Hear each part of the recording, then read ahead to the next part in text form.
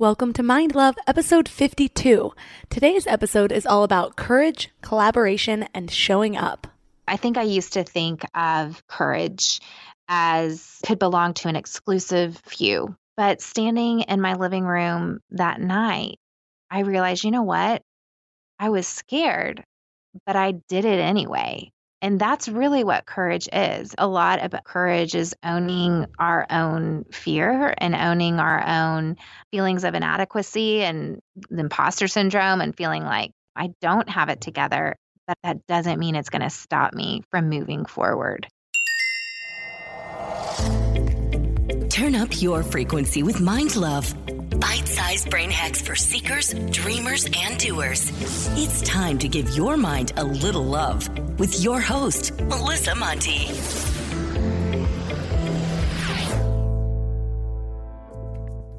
First, Mind Love is a CastBox original. CastBox is the fastest growing, highest rated podcast app on both iOS and Android. And for good reason. The app is awesome. Personally, it's my favorite and where I listen to all of my podcasts. You can still listen to Mind Love wherever you get your podcasts, but I hope you'll give CastBox a try.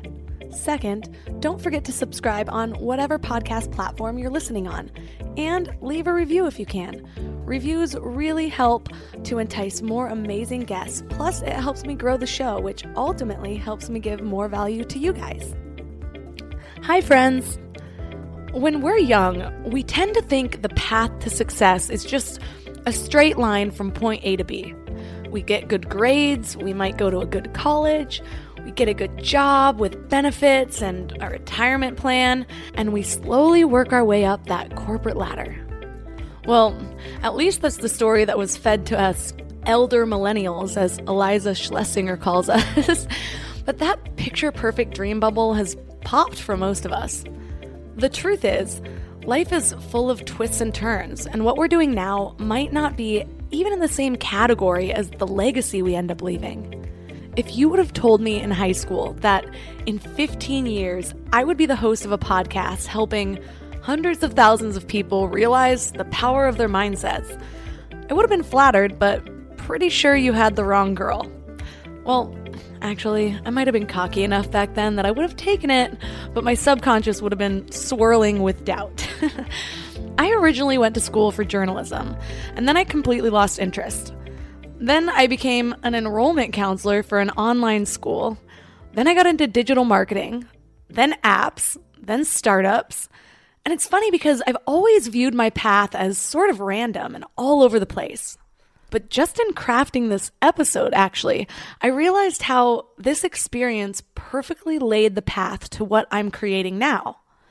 Podcasting is a form of journalism, and I think it's this experience that drives me to pack each episode with as much knowledge as possible. Helping people enroll in school helped me learn to push people to accomplish their goals. Digital marketing helped me grow this podcast. Apps helped me understand what people want when they're consuming media on their phones. And working with startups has helped me with everything from managing my website to convincing guests that sometimes we're out of my league to spend an hour with me for this show. And now it's getting easier. The ups and downs, the age and experience, even the traumas and the work I've put into my life are all straightening out my path. It doesn't seem quite all over the board anymore. But it is interesting that even before, when I honestly had no idea what my purpose was, there was still, somehow, this little trail of breadcrumbs of the value I can offer right now. Our guest today understands this completely. Her name is Jessica Honegger, the founder of Noonday Collection. In 2015, Inc. magazine called Noonday Collection one of the fastest growing companies in America. But before this, she'd done everything from midwifery in Bolivia to getting a master's in education to flipping homes in Austin, Texas. But it's only reflecting back now does she see the common thread, which was a desire to find a way to create meaningful opportunities for others. In her teens, she went on a trip to Kenya, and that was the first time that she saw the effects of global poverty. And that trip ignited the first sparks of her desire to help people with less privilege than us. After having 2 kids of her own, she really wanted to extend her family by adopting a boy from Rwanda, but she didn't have the money. She'll tell you all the details, but basically what began as an idea to make some extra cash to adopt a child turned into a $17 million global business empowering women. 3 key things we will learn today are how to overcome fear and go in scared to any opportunity, the power of collaboration, and how to multiply your ideas with an invisible counsel. Before we get started, I want to tell you about the best way to stay in your highest frequency between episodes. Thousands of listeners are loving my daily Morning Mind Love emails. They're short daily reminders of your own beauty, magic, and power so you can start each day with your best mindset. Just go to mindlove.com and sign up right there on the homepage. Plus, you'll get some amazing free gifts when you do. First, you'll get a really cool free booklet of power lists based on proven methods from the most successful people in the world to automate your highest decisions. Plus, you'll get a free guided affirmation meditation. It's set with a binaural frequency known as the miracle tone, which is known to make you a magnet for love, health, and abundance. Then it's layered with affirmations to perfectly tune your frequency for transformation. Just go to mindlove.com to sign up. Or if you're out and about, just text the word morning to 33777. That's morning to 33777. And now let's welcome Jessica Honegger to the show. Thanks so much for having me. Super excited to get to chat with you today. I love what you're doing on this podcast because mindset is everything. And I think so much of us overlook that. And that's so much of what my book is about. So we're going to have a juicy conversation today. For listeners who don't know, Noonday Collection is such a cool idea. Basically, Noonday Collection travels the world and partners with really talented artisans in areas that have less opportunity than us. So that alone is pretty cool. But then you actually create opportunities for other women by allowing them to create home-based businesses selling all of this amazing stuff. So not only are you helping vulnerable communities around the world, but you're helping communities in your own backyard. So how did Noonday Collection start? What originally inspired that idea? Yeah, so Noonday Collection really started out of a financial need. My husband and I had decided to grow our family through adoption. I had 2 little kids under 5, the old-fashioned way, and we wanted to grow our family through international adoption. And we began that adoption process, and it's really expensive. And we began that paperwork trail and landed on the beautiful country of Rwanda. And then about halfway into the process, the recession hit Austin, and we had been working in the housing market. We'd been flipping homes and eventually going into full-time real estate, and all the money we thought we had to pay for that international adoption was suddenly paying the grocery bills. So at that point, I knew I needed to start some sort of side hustle.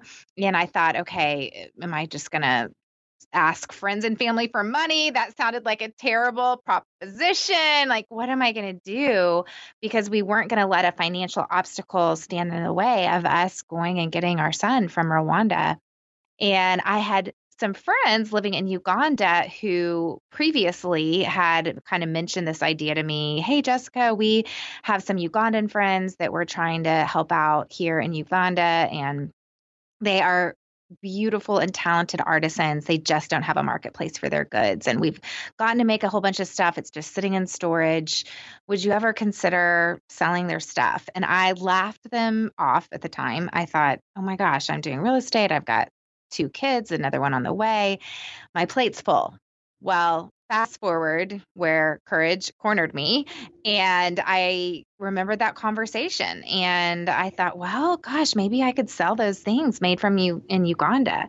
So I texted my friends and said, hey, is that offer still on the table? And they said, absolutely.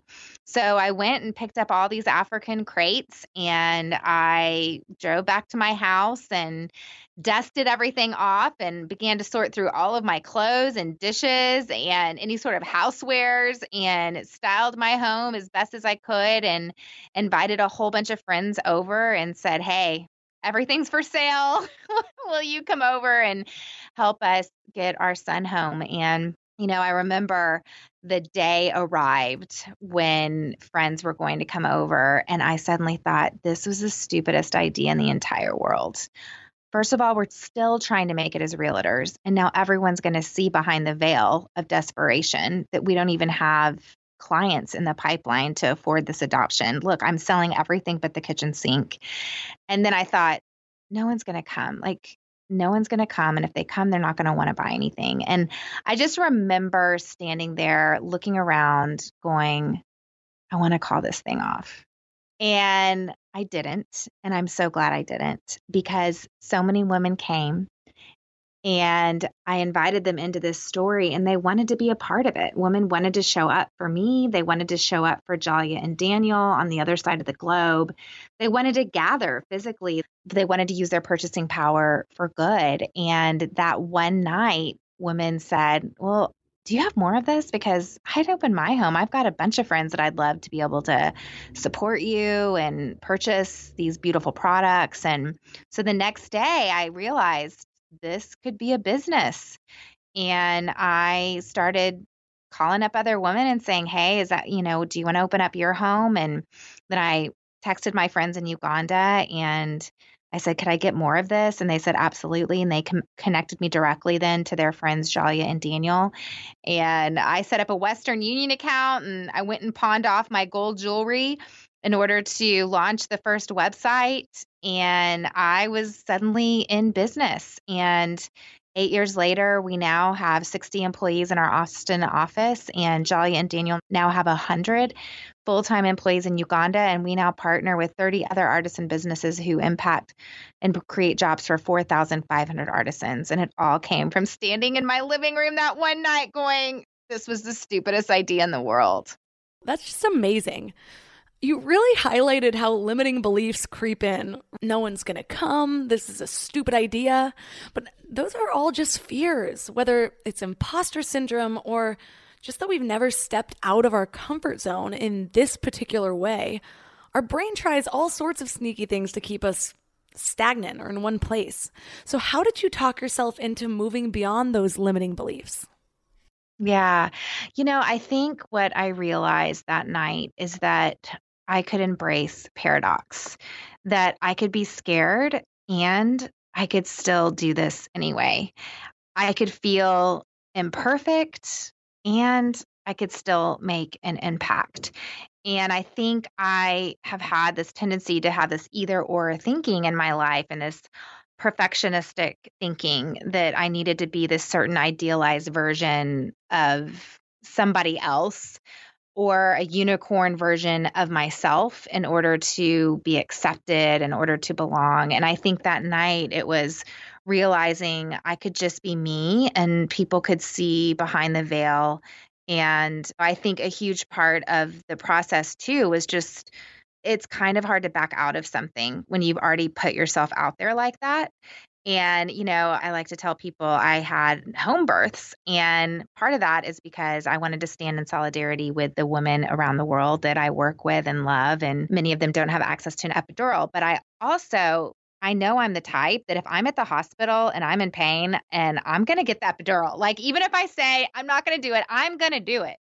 So I like to put myself in situations where I can't back out, where I'm actually cornering myself. And I feel like that was a little bit that night. So even though I wanted to cancel, I'm also thinking, gosh, people are already on their way, or I had different people, maybe bringing, wine or whatever. And so there was a little bit of that level of, I might as well just do this and see how it goes. Like what's the worst thing that could happen here? And I think that the more we are able to step into vulnerability, so there's that moment when you're feeling vulnerable. It's like my living room moment where I'm just feeling so vulnerable. And we really have two choices there. Are we going to armor up and pretend and fake our way, or are we going to just show up and be ourselves? And one option, when we pretend, we don't ever experience the connection that we long for, right? So then we wind up feeling disconnected from ourselves and disconnected from others.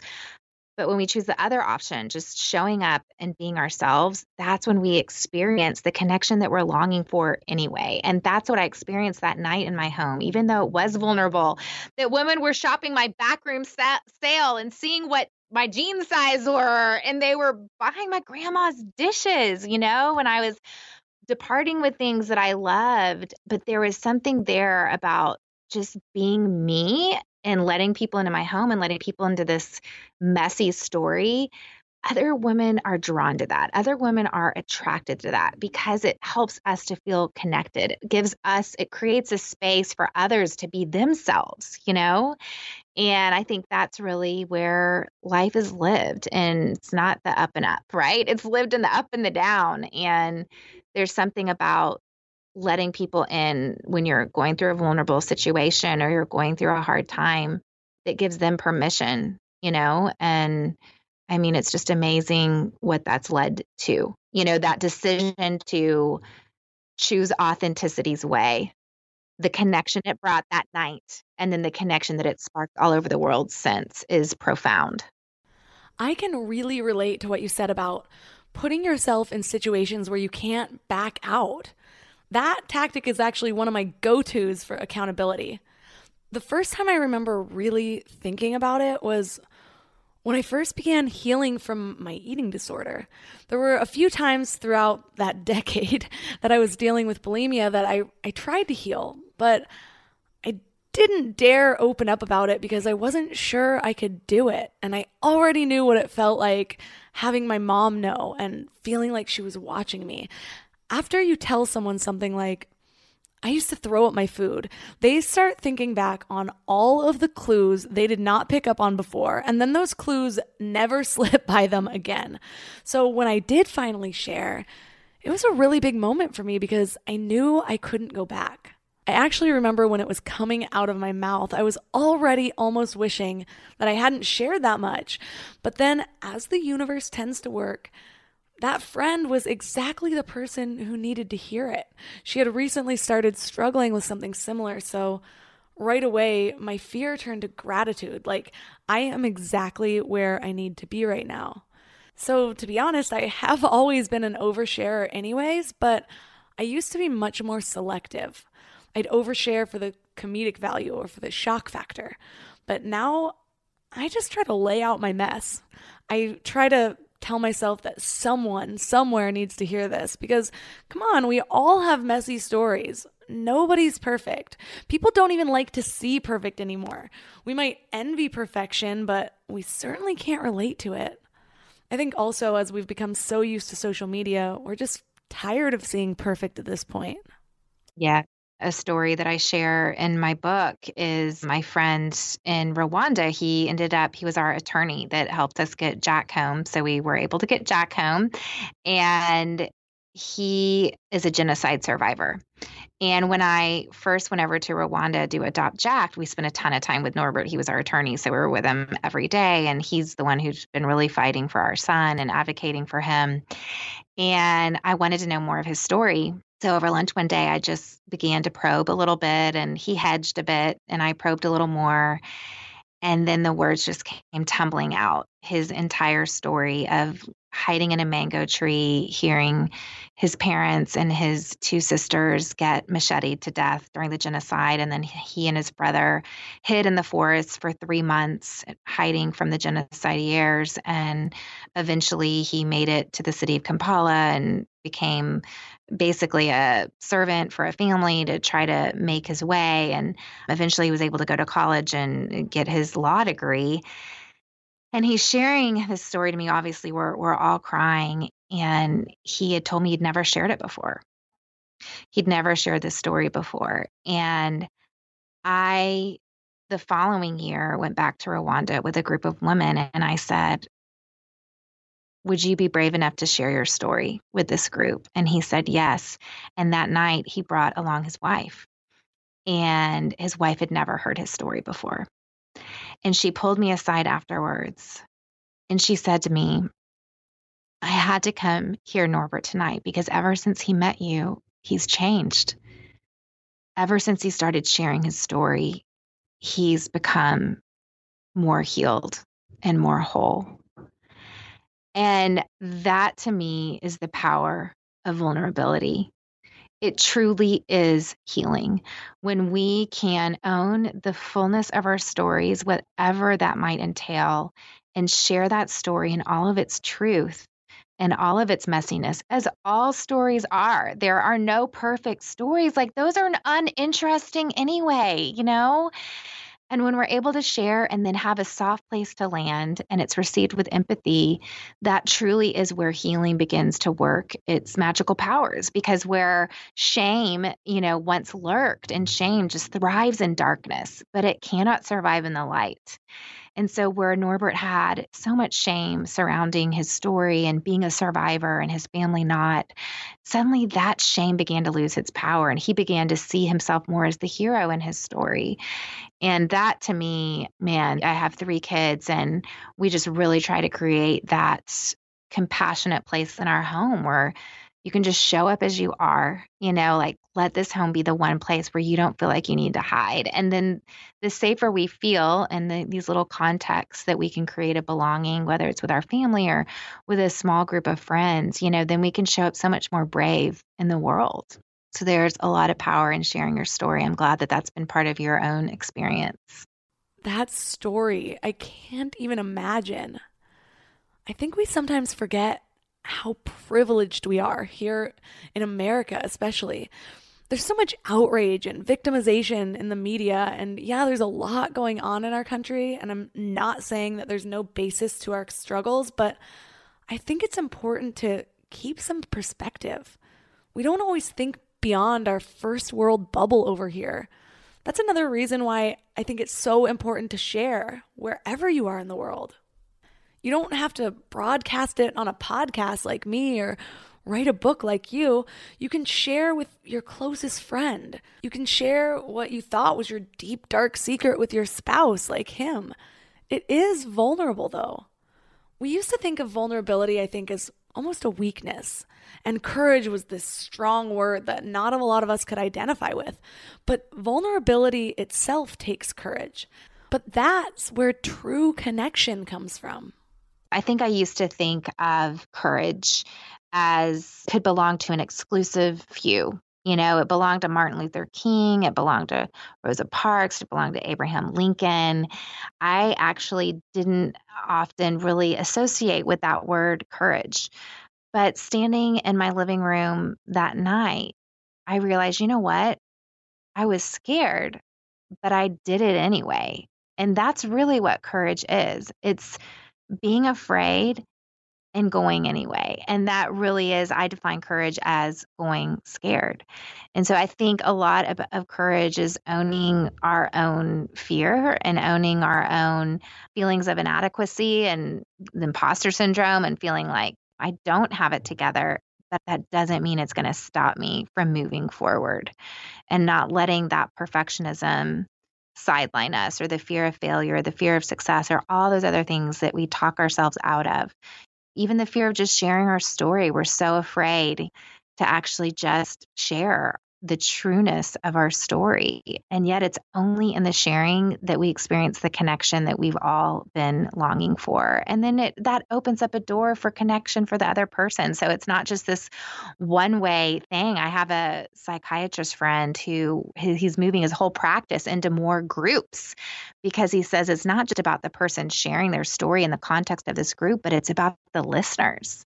And it gives the listeners permission to share their stories and to own the messiness of their own stories too, so it's this beautiful sort of contagious thing that happens. And yet I think that we grow up learning to mask up and not take our masks down, and someone has to go first. And one of the bravest things we can do is own our feelings and feel our feelings and then actually share those feelings in a real, authentic way. And that's certainly how I want to show up in all areas of my life. I think authenticity is being able to be the same person, and no matter what environment you might be in. And certainly that's challenging to think of how to do that. I'm going to Harvard next week and I'm doing a 3-day executive leadership training at Harvard. How am I going to show up there? I mean, I don't have any sort of formal business background and I'm not an Ivy Leaguer. I'm a scrappy entrepreneur who's bootstrapped my company. And it's very easy for me in that vulnerability to face those two choices. Like, okay, am I going to pretend? Do I need to spend a lot of time on LinkedIn this week? Or can I just show up and own what I have to give and own that, my story is interesting and no one in the entire world has ever lived my exact story in this exact way. And it's going to teach someone. So I got to show up and be willing to share that and not armor up so that then I walk away disconnected, and then so does everyone else. It's true. And it's a concept we've talked about before. The more we pretend, the more we're playing a character. So the other person is connecting with that character. And that's just this empty shell. It's not you. And it's not sustainable unless you want to pretend forever. Which will eventually burn you out. Yeah. Right. And that's when you feel empty or lonely, like nobody understands you. People can't understand you if you're not showing up as who you truly are. How can anyone ever understand you if you are not the person showing up and you are not the person that they're getting to know? And then you wind up feeling isolated and alone. And you're like, oh my gosh, how did I get here? And it's like, God, you got to show up and be you. That's the powerful thing, I think, about feeling alone. It's something that we can unchoose. Like, none of us have to be alone. We can all learn how to show up and be seen. It seems like so much of your story has been guided through these deep connections and collaborations that you've created by being authentic. Your whole company is founded on the idea of collaborating with artisans and then growing through partnering with women as brand ambassadors and creating a branch of the business from their own homes. Which, if you think about it, in the beginning, that must have seemed like a pretty big ask before the company was validated, before it was making a lot of money. So when you are collaborating on a closer level, how do you know who's a good person to partner with, and how do you get the courage to ask them?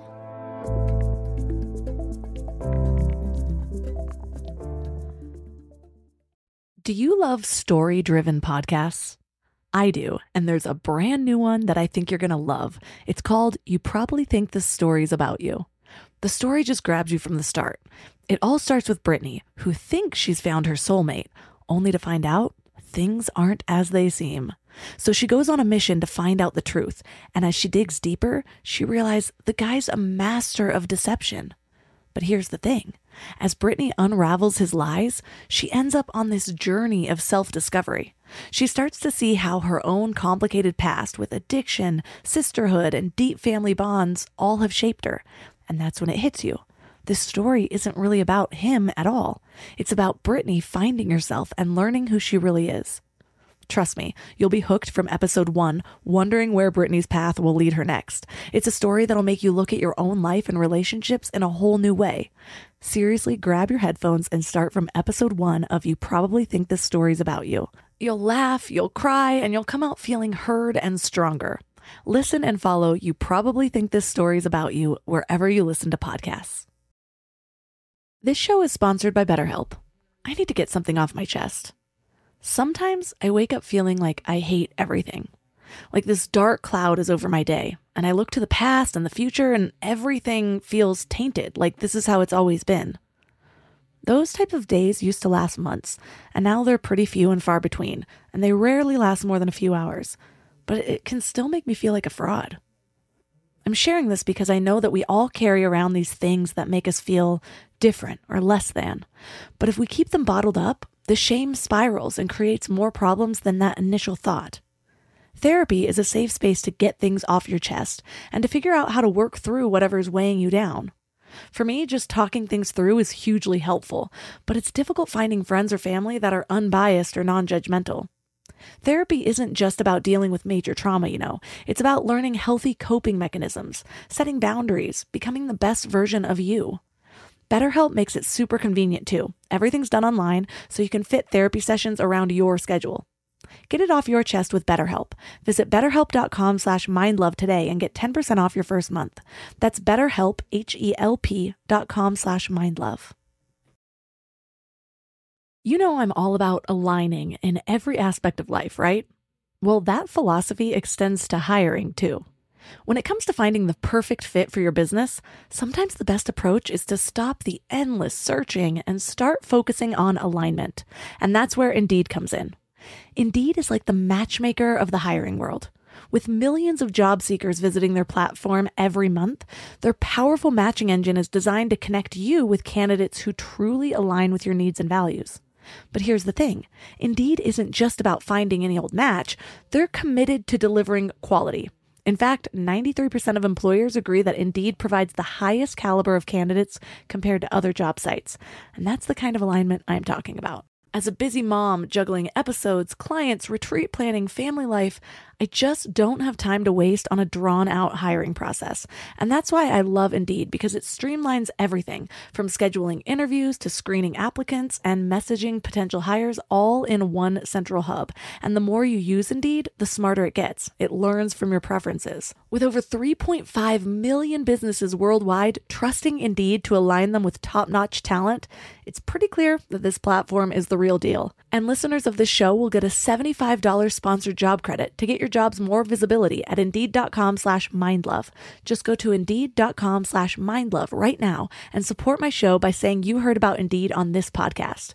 Indeed.com/mindlove. Terms and conditions apply. Need to hire? You need Indeed.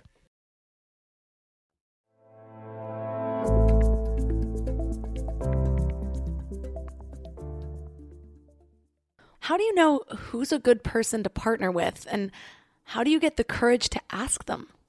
I'm someone who just asks people to help me. So I don't have too many issues in asking for help, especially when it came to building Noonday Collection, because I think once you discover a why that's so beyond yourself, once you are linking your success to other people's success. So Jalia and Daniel, after I set up that Western Union account and they're shipping me some items, well, within about 6 months, they are hiring a couple people off the street, literally. I mean, very destitute people, in order to help them make these goods that I was ordering for these trunk shows back in America. And Johnny and Daniel are telling, oh, we're so excited. We just have been able to hire a couple people. Let me tell you their stories. And of course, their stories are like, their first artisan they hired grew up in an orphanage. And you're just like, oh my gosh, again, I cornered myself, right? It's like, well, I can't stop because Bukenya is on the other side of my success. And our prosperity is now linked. So I think that when you are able to link your future to someone else's, that is what makes courage contagious, and also what kind of creates more of a long haul way of thinking. And when you are actually doing it with other people together. And I think for me, it's an interesting question to think about who I look for, because I'm 8 years in now. And of course, now we have corporate values and a ton of interviews hiring people over the years. I think what I look for now, as far as when I'm hiring someone, definitely a bias towards action, someone who isn't going to sit and stew and think about strategy forever, but someone who's really going to be able to strategize and execute and have that bias towards doing, and someone who is really collaborative and who values sort of the meeting of the minds and that ideation that can happen. I'm such a strong believer that we are better together. And I just love getting in a room with a team and just knowing that each person we're all creating something new together, because that combination of people is the only combination in the entire world that can be in that room at that moment trying to solve that problem. And it's only together that we can get to the solution we're going to get to. And that's really exciting to me. So I love people that enjoy that collaboration, and adaptability, I think, is really important, because we are working in countries where it's election day. And I got really tearful as I was voting today, because I just started thinking about a phone call that I got a couple years ago from Jalia. And she was like, Jessica, I just need to give you heads up. They're about to cut off the internet. There's riots in the street. It's election day. And this is just how it goes here. So I didn't want you to be alarmed if you can't get in touch with me for a while. And here I am voting peacefully. And as much as we are in crazy times here in America, and it's the most divisive time, they say, I don't know if it's the most divisive time we've ever been in, because I've read a lot of books about Abraham Lincoln and slavery, and almost separating the Union was pretty divisive. But the fact that we are still peacefully voting and I'm standing in line with people that are definitely not all going to vote just like me and we're going to all have differing opinions, that's really powerful for me because in a lot of the countries where we work, we'll get a call that's like, hey, your shipment was going to be out the door, but now there's a riot at the airport. So I look for people that can be adaptable and solution oriented is really important. I like people that have a bias towards action, which I think automatically comes with people who are not just going to dwell on problems, they're going to dwell on solutions. And our team here at Noonday Collection, I would say really that's kind of what we hire to and what we fire to are those values. Yeah, our brains automatically go towards the problems, and it usually takes conscious thought and effort to train your brain not to dwell on everything that's wrong. I've noticed too that when I worked with larger companies, that is one of the habits that makes any environment the most toxic, is when multiple people are dwelling on the negative, and especially if they're talking about it because it bubbles it back up every time. In a mastermind group, the whole premise is that two brains don't come up with double the ideas, it's exponential. It creates this extra brain. But I think the same thing happens with negativity or complaining. It just blows up. Especially with women, I hate to say. I don't know why, it's that gossip factor. On one hand, I think at its core, it's how some of us are just used to connecting. But there are definitely healthier ways to connect. And again, we have to train ourselves with those things.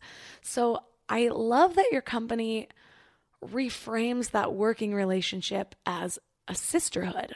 So what does it mean to you to create that sisterhood within your company and also in your relationships with other women? The sisterhood effect is where we choose collaboration over competition and we choose generous assumptions over judgment. And we choose to believe that we are the solution to the problems that we see. When I was in college, I remember learning in Sociology 101 something called the bystander effect. And the bystander effect is the sociological phenomenon that they've studied and researched. And what they have found is that if there is a person in crisis, the more people that are around that person during that crisis, the less likely that person is actually going to get helped because everyone assumes someone else is going to get to that person. That's someone else's job. And the sisterhood effect is all about showing up. It's about saying, tag, I'm it. There's no looking around thinking someone else could do it better. I'm not quite ready for that. I don't have the adequacy. The sisterhood effect is saying, you know what? There's a sister in need, tag, I'm it. And it's, again, having that bias towards collaboration and towards action and towards being solution oriented. And I think to be that kind of person, we've got to know that there's power in our presence and that our presence matters. And I think that that's something that I've really had to grow and learn through the years. Like, you know what? It matters if I show up. And I think sometimes in this Evite era, we get all these digital Evites and we think, man, do they just blast this out to everyone in their database? And sometimes I'm like, oh, I've got a crazy weekend and I'll immediately do no. And then I'm like, wait a minute, this person entered my name in here. Like, it matters if I show up. And just, I think we really need to own that our presence does matter. And if we could all own that, then I think our world would change, right? We'd be showing up in such amazing ways. I actually just got a Facebook invite from someone in a women's group I'm in. And she's launching something new and she's having her first event. And I went through that same thought process. I thought, well, I'm kind of busy. I'll just write congrats. But then I thought, you know, I've been working really hard on Mind Love this year. And when people have shown up for me or have gone out of their way to support me, it's meant so much to me because so much of my heart is in this idea. There's so much on the line. I'm putting so much effort. There were people I wasn't very close to at all. And because of just simple things, even just sharing my show, it really brought our relationship to a whole new level. So then I just think how much it would mean for this friend if I were to show up to her first event. But then it's still a balance though, because the more driven you are and the more goals you have, the more you value your time also. So I'm curious with you. You have this huge company, you wrote a book, you do interviews, you have a pretty large family, you speak. So with all of that going on, how do you make sure that you show up for the people in your life? So I do enjoy showing up for others. And that's, if you were to ask what would be my favorite way to spend an evening, it would be sitting in my hot tub with a glass of wine with a bunch of girlfriends. There's nothing better for me than really great conversation. And, I also know that we can't show up for everyone, right? So I think it's also understanding like who are those friends in my life and in what level can I show up for people. But the other night I got invited to a friend who was in town for her book launch. She launched a book and Austin was one of her stops. I had met her in person once several years ago at a conference that we were speaking at. I mean, we're online friends at best, but not even a ton. But I saw where it was, and it was on a Friday night. And my daughter, it was like a homecoming football game near there. And I thought, I can just stop by. I can just run by Barnes and Noble and peek in. And I did that. And I mean, her eyes got so big when she saw me walking in there. And I just thought, man, this felt really good. And I didn't know anyone there. I just showed up. And I think oftentimes when we get invited to something, we're usually thinking about, oh, how are we going to feel? What's it going to feel like to walk in? Blah, blah, blah. I actually have something this Thursday night where I'm feeling those feelings about it. It's like a big speakers event, and Reese Witherspoon and Brene Brown are some of the keynotes of this thing I'm speaking at. And it's the speakers dinner. And I'm like, are they going to be there? And oh my God, that's crazy. I'd love to get to meet Reese, but I'm like, I don't even know any of the other speakers. It feels, am I just going to just walk into this room alone? And it's all about me, right? Instead of thinking, oh my gosh, there might be a woman at that event that really needs some encouragement, who might need some just presence, or maybe an authentic place where she can just share the real story, what's going on in her life. I'm reframing right now my Thursday night as I'm talking to you, because I've been thinking it completely through the lens of, I'm going to feel so insecure. Am I going to have anyone to talk to? Instead of like, wait a minute, I've got something to give someone in that room. That's why I need to go Thursday. I need to go because my presence matters. And I think if we could approach that, we would really connect a lot more. And it's a lot more motivating to go to events that way, when you're thinking like you're kind of on the hunt. Why am I here? Like there's a reason. I'm going to find out why. It's so funny that you just said that, because it reminds me of an email I just got from a listener. You'll probably know who you are out there when I say this, but I send out a daily inspirational email that I call the Morning Mind Love every day. And a lot of people reply to them every day when one of them just seems to hit home. So someone just emailed me saying that when she walks into a room, instead of worrying about how she looks or what they'll think of her, she instead thinks, how may I be of service? And that simple shift always just melts her anxiety. And I loved that because, like you said, we tend to make things about us, but then that's where our energy will be, just circling in our own thoughts, worrying what people will think and centering everything on ourselves. So the moment we ask, how can we serve? Or just trust that our presence is needed, we become a vehicle for something beyond ourselves. Kind of like that first time I opened up about my bulimia. I don't know why I was called to do that, but I definitely feel like it was needed. And the more I get out of my own way and allow that sort of magic to happen, the most synchronicities seem to happen. Like the universe is rewarding me or confirming that this is exactly where I'm supposed to be and this is what I'm supposed to be doing. And I know you know what I'm talking about because you've shared a story about your adoption process that I feel like is such a great example of those magical moments and synchronicities. That was crazy. Yeah, that's super crazy. So when we began the adoption process, we were very open. Like, are we going to do foster? Are we going to do domestic adoption, international adoption? And so we began to really pray and start researching what are the various avenues in which you can adopt. And one of those avenues, of course, is international adoption. And we began to tell some friends, hey, this is really how we're thinking about growing our family. Well, I got two things happened. So one of the things is one of my friends was in Rwanda and he was actually applying for a job with an organization there that I love and support. And he somehow heard through the grapevine that we were thinking about adopting. And he emailed me from Rwanda and he said, I'm in Rwanda. Nobody knows. I'm thinking about moving here.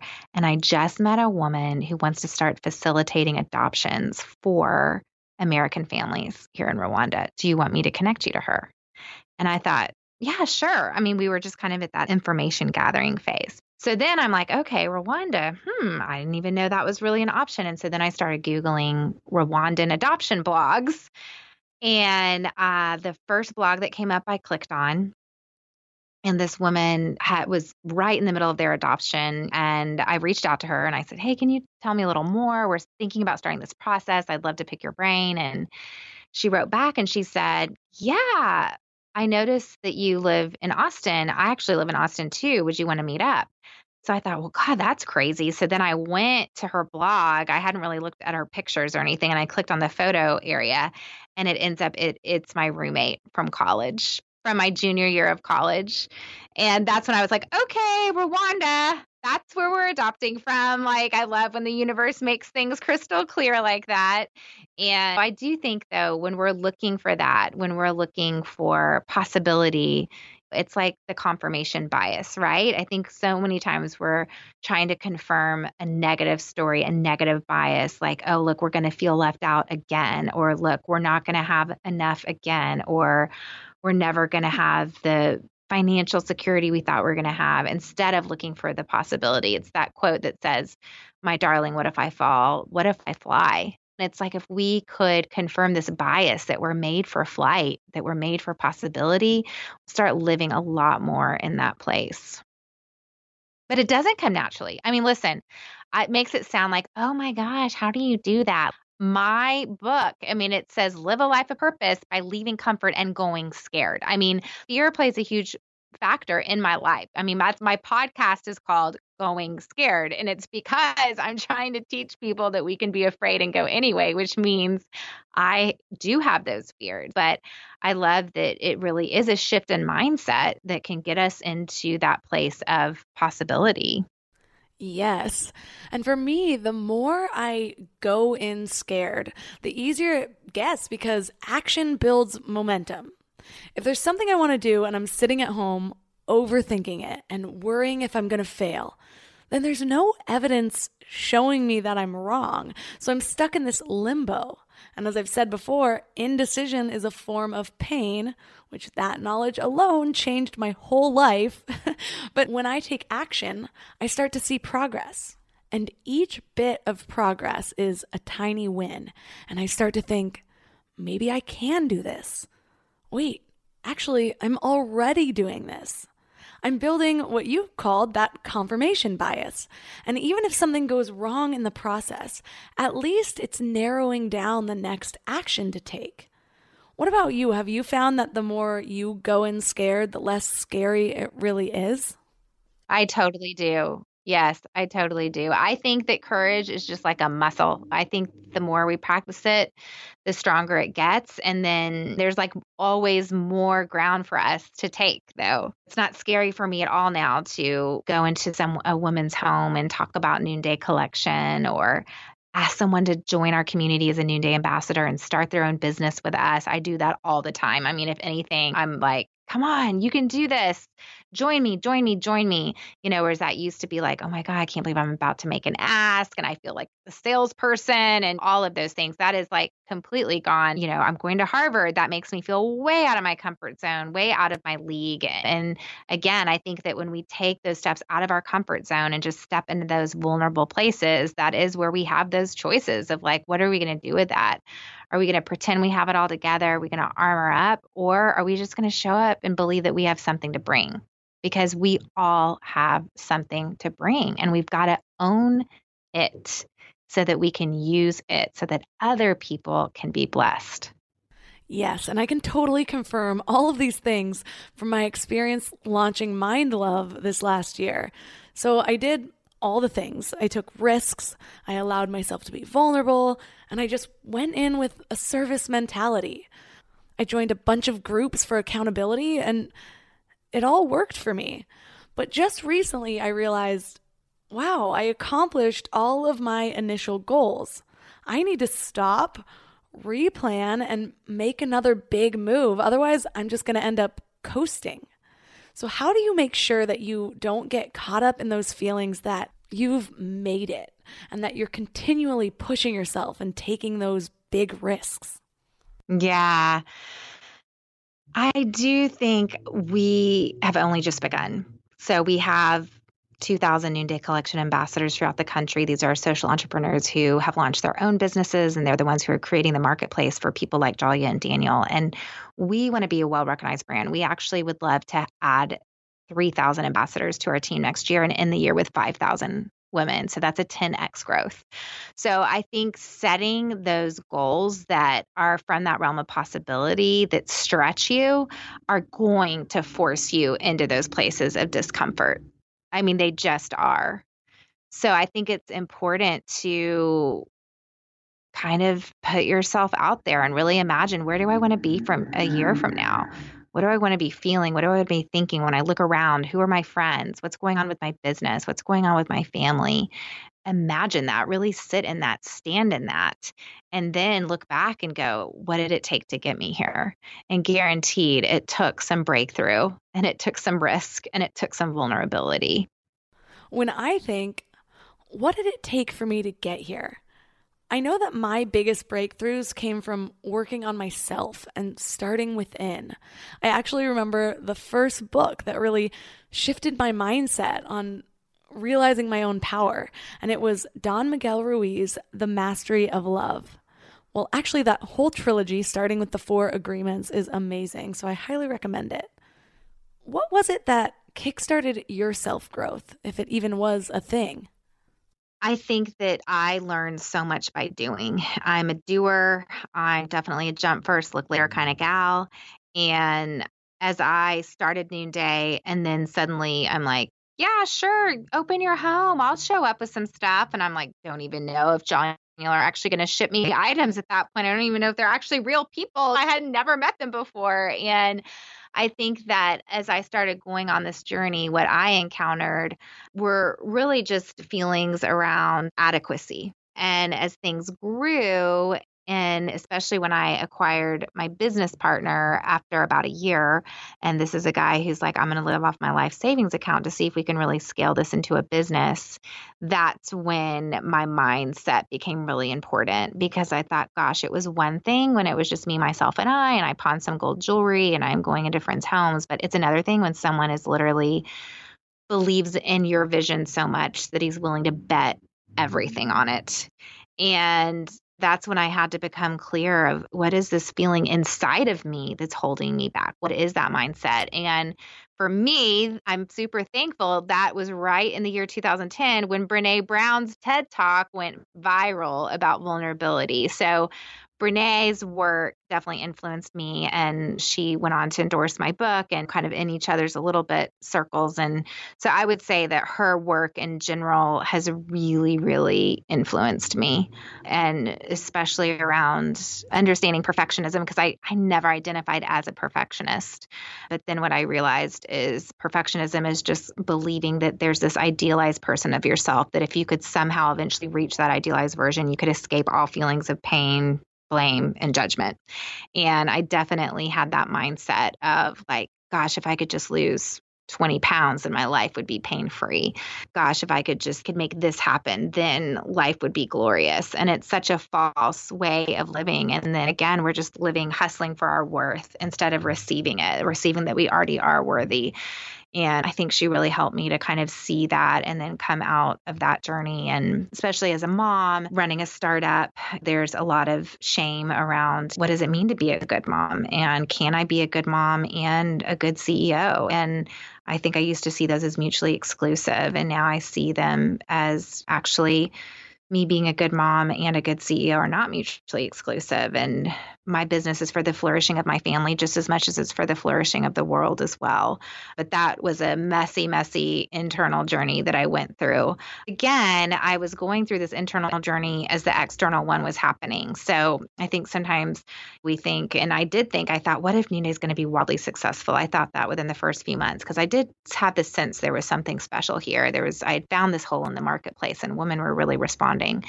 And I thought, oh my God, what if it becomes successful and I become full of pride and I just leave my people? And what if I become someone different that I'm not? And I thought, I'm not ready. Like somehow I needed to go through some sort of self-actualization before I could be ready to go do the thing. And I think that's where it's just a bunch of BS. I think you got to just start walking those steps and learn as you go and fall and get back up. And that's the only way this journey really goes down. That makes sense. I was almost the opposite in the beginning. First, I read all of these self-development books. And then when it came to goals, for a long time, I was the lurker. I was the person I warned about taking too many courses, trying to get every detail perfect before I launched anything. And that led to no action taken. Then something just kind of snapped in me and I thought, okay, I'm going in, scared and imperfect, and we'll see how this goes. But now I have done both methods, and I can honestly say that just getting started is so much better. I actually get stuff done now, but also, like we talked about earlier, seeing my own progress is so rewarding and it builds momentum. I do have to ask, I've heard you mention Abraham Lincoln quite a bit. Not just today, but in other interviews you've done. What is it about Abraham Lincoln that just gets you? You know, I read his book. Well, it wasn't his book. It was by this historian, and she compiled thousands and thousands of letters between Abraham Lincoln and his wife and his children and his cabinet. And I think what fascinates me about him is that he built a cabinet of rivals. So all the people that sat on his cabinet were either opposing him in the race, so they had formerly run against him, or they were on the other side of the aisle from him. He really learned how to create a space of dialogue, a safe space of dialogue, and wasn't afraid to have people challenge him that believed really differently from him. And eventually, I love the way that he led. He just was a really strong leader. In the book, Think and Grow Rich, Napoleon Hill talks about having an invisible council, and it's almost like an imaginary mastermind. Napoleon Hill believed that when two or more people met together and blended the energies of their minds, a sort of third brain was formed, a mastermind that the whole group had access to. I kind of touched on this earlier in the episode. The third brain allowed each member of the group to tap into this sixth sense. He described it in the book as that portion of the subconscious mind which has been referred to as the creative imagination. It's also been referred to as the receiving set through which ideas, plans, and thoughts flash into the mind. These flashes are sometimes called hunches or inspiration. This is where the idea of a mastermind comes from. It's not just double the brain power, it adds another dimension. So Napoleon thought that people should form their own mastermind groups where they meet in person in order to recharge their brains, refine their ideas, and receive inspiration. But he also believed that a person could form his own cabinet of invisible counselors, just like he had done. This is actually a cool concept that my husband and I talk about a lot. Have you ever noticed that sometimes you know someone so well, you almost hear their voice in your head? My mom is kind of OCD about cleanliness. I love you, Mom. But sometimes when I'm doing something, I can almost hear her telling me to wring out the sponge or, Miss, are you using this anymore? Can you put it away? Well, now imagine doing this with your goals. You take, say, 5 people that inspire you in different ways. You don't even need to know them personally, but you do need to know a lot about them, enough to kind of figure out how their brain works. You learn enough that you start to get an idea of how they think. Then, whether it's during meditation or quiet time to yourself, you focus on each of your invisible counselors and think, what would they do in this situation? Some of my people are Elon Musk, because come on, who thinks like him? Steve Jobs, because think different, and he created things with his own flair. Marianne Williamson, because not many spiritual leaders make an effort to stay so relevant in current events and kind of provide that guidance.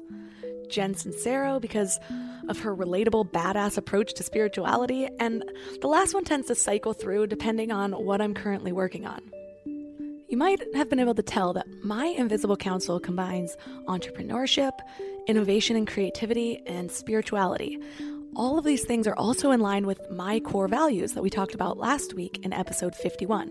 So when I'm making a big decision, if I go through and think about what each of these people would do, it forces me to think from someone else's brain. And that gives me a pretty well-rounded approach, all without leaving my living room. And yours might be totally different from mine. It could be your mom because she was an amazing parent, or a friend who's a great listener. But whoever you choose, this technique is powerful. So I challenge you to think, who would you put in your Invisible Council? So with everything you've learned about Abraham Lincoln, how has that affected the way you lead? Yeah, I think that dialogue is really important. And I mean, at the very beginning of the listening curve, the learning curve around listening, I just posted this on Instagram, but I, on Friday, had a couple different lunches with entrepreneurial friends, and we just started, like, our brain juices started flowing. So I got out my voice memo on my phone to record our conversation because I was like, oh my God, this is good.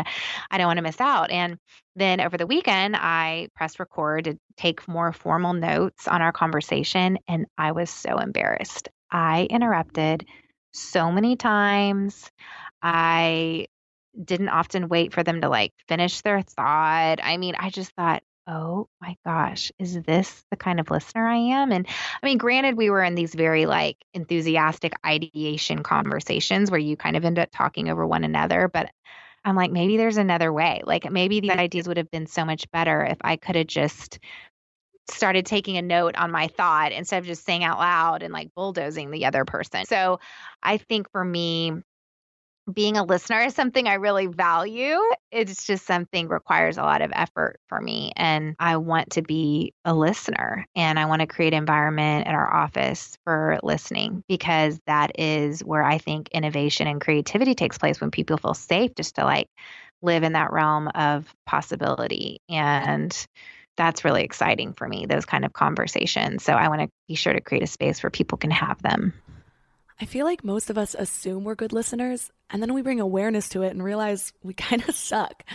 But it's such a good lesson, especially with our political climate right now. We're all just so divided, and no one's listening to each other. I know this isn't a political show, but it is a show about awareness and intention, and obviously the way we're communicating and showing up for our country just isn't working. So as a female leader who does a lot of international business, I'm curious about your perspective. How can we best show up and do our parts and still stand for what we believe in without adding to the divide? I think that we need to be intentional about building relationships with people that don't vote like us and don't look like us and didn't grow up like us. And I think that is why Abraham Lincoln really inspired me, because he was very intentional about doing that with the people closest to him. And I think that so much can happen when we really are learners, and we become learners, and we approach life through a lens of learning and realizing, gosh, I might have really thought this was where I stood, but man, I'd love to really learn more and be flexible, and maybe that we might land in a different place due to a conversation or due to being influenced by someone who might come from a very different point of view than us. And I think that we're in echo chambers right now. And I try to build a community that isn't just one great big echo chamber. I want people that have voted on different side of the aisles. I want people that look differently than me, that grew up differently than me. And that's something that's really important to me. I think that's really challenging to build, but it's something that I really want to do. Well, thank you so much for all the wisdom you've shared today, and honestly, the impact you're making in this world. It's just so inspiring. So for listeners who resonate with your story, where can we find your book, and where's the best place to connect online? Absolutely. My book is called Imperfect Courage, and it is available where all books are sold. It's on Amazon Prime right now as well. And you can follow me on Instagram, Jessica Honegger. It's 2 G's and 1 N. And also, you can go visit my website. I have a courage quiz on there. If you're curious about what your courage meter is, you can go head on over to jessicahonegger.com to take that courage quiz. Have you ever noticed that sometimes it takes something testing our strength for us to really understand how much strength we actually have? Whether it's a woman determined to adopt or a mom lifting a car off a child, yes, that's really happened and it is not just folklore. Or a young kid fighting off an intruder, or even Leanna Strelkov in episode 20, building her dream life only after being paralyzed from the waist down. Sometimes the universe pushes us harder and harder until we finally stand up and start pushing back. I know I had to reach my rock bottom, a few of them actually, before I started living my life in creation mode instead of reaction mode. So does that mean that we didn't have that strength before those things happened? No. Then why do we let it get to a place of such extreme before we start living our best lives? So this week I have a challenge for you guys. Start thinking like the person whose life you want to create. Envision your future ideal self. Write down all of her or his characteristics. Give her a name. Beyonce even does this. Hers is Sasha Fierce. Put that person on your invisible council, and the next time you're faced with a decision, don't forget to ask what she would do. All the links in this episode are at mindlove.com/052. You can support this show by supporting our sponsors. I only partner with brands I really do love and fully believe in. If you're enjoying Mind Love, tell a friend, family member, or coworker about it, and don't forget to subscribe on CastBox or Apple Podcasts, and rate and review on Apple Podcasts. Also, for some extra inspiration between episodes, don't forget to sign up for the Morning Mind Love at mindlove.com or text MORNING to 444-999. And you can visit me on social media at Mind Love Podcast. Thanks for giving your mind a little love today, and I'll see you next week. Thanks for tuning into Your Higher Frequency with Mind Love. Head to mindlove.com for a free gift to keep your vibes up until next week.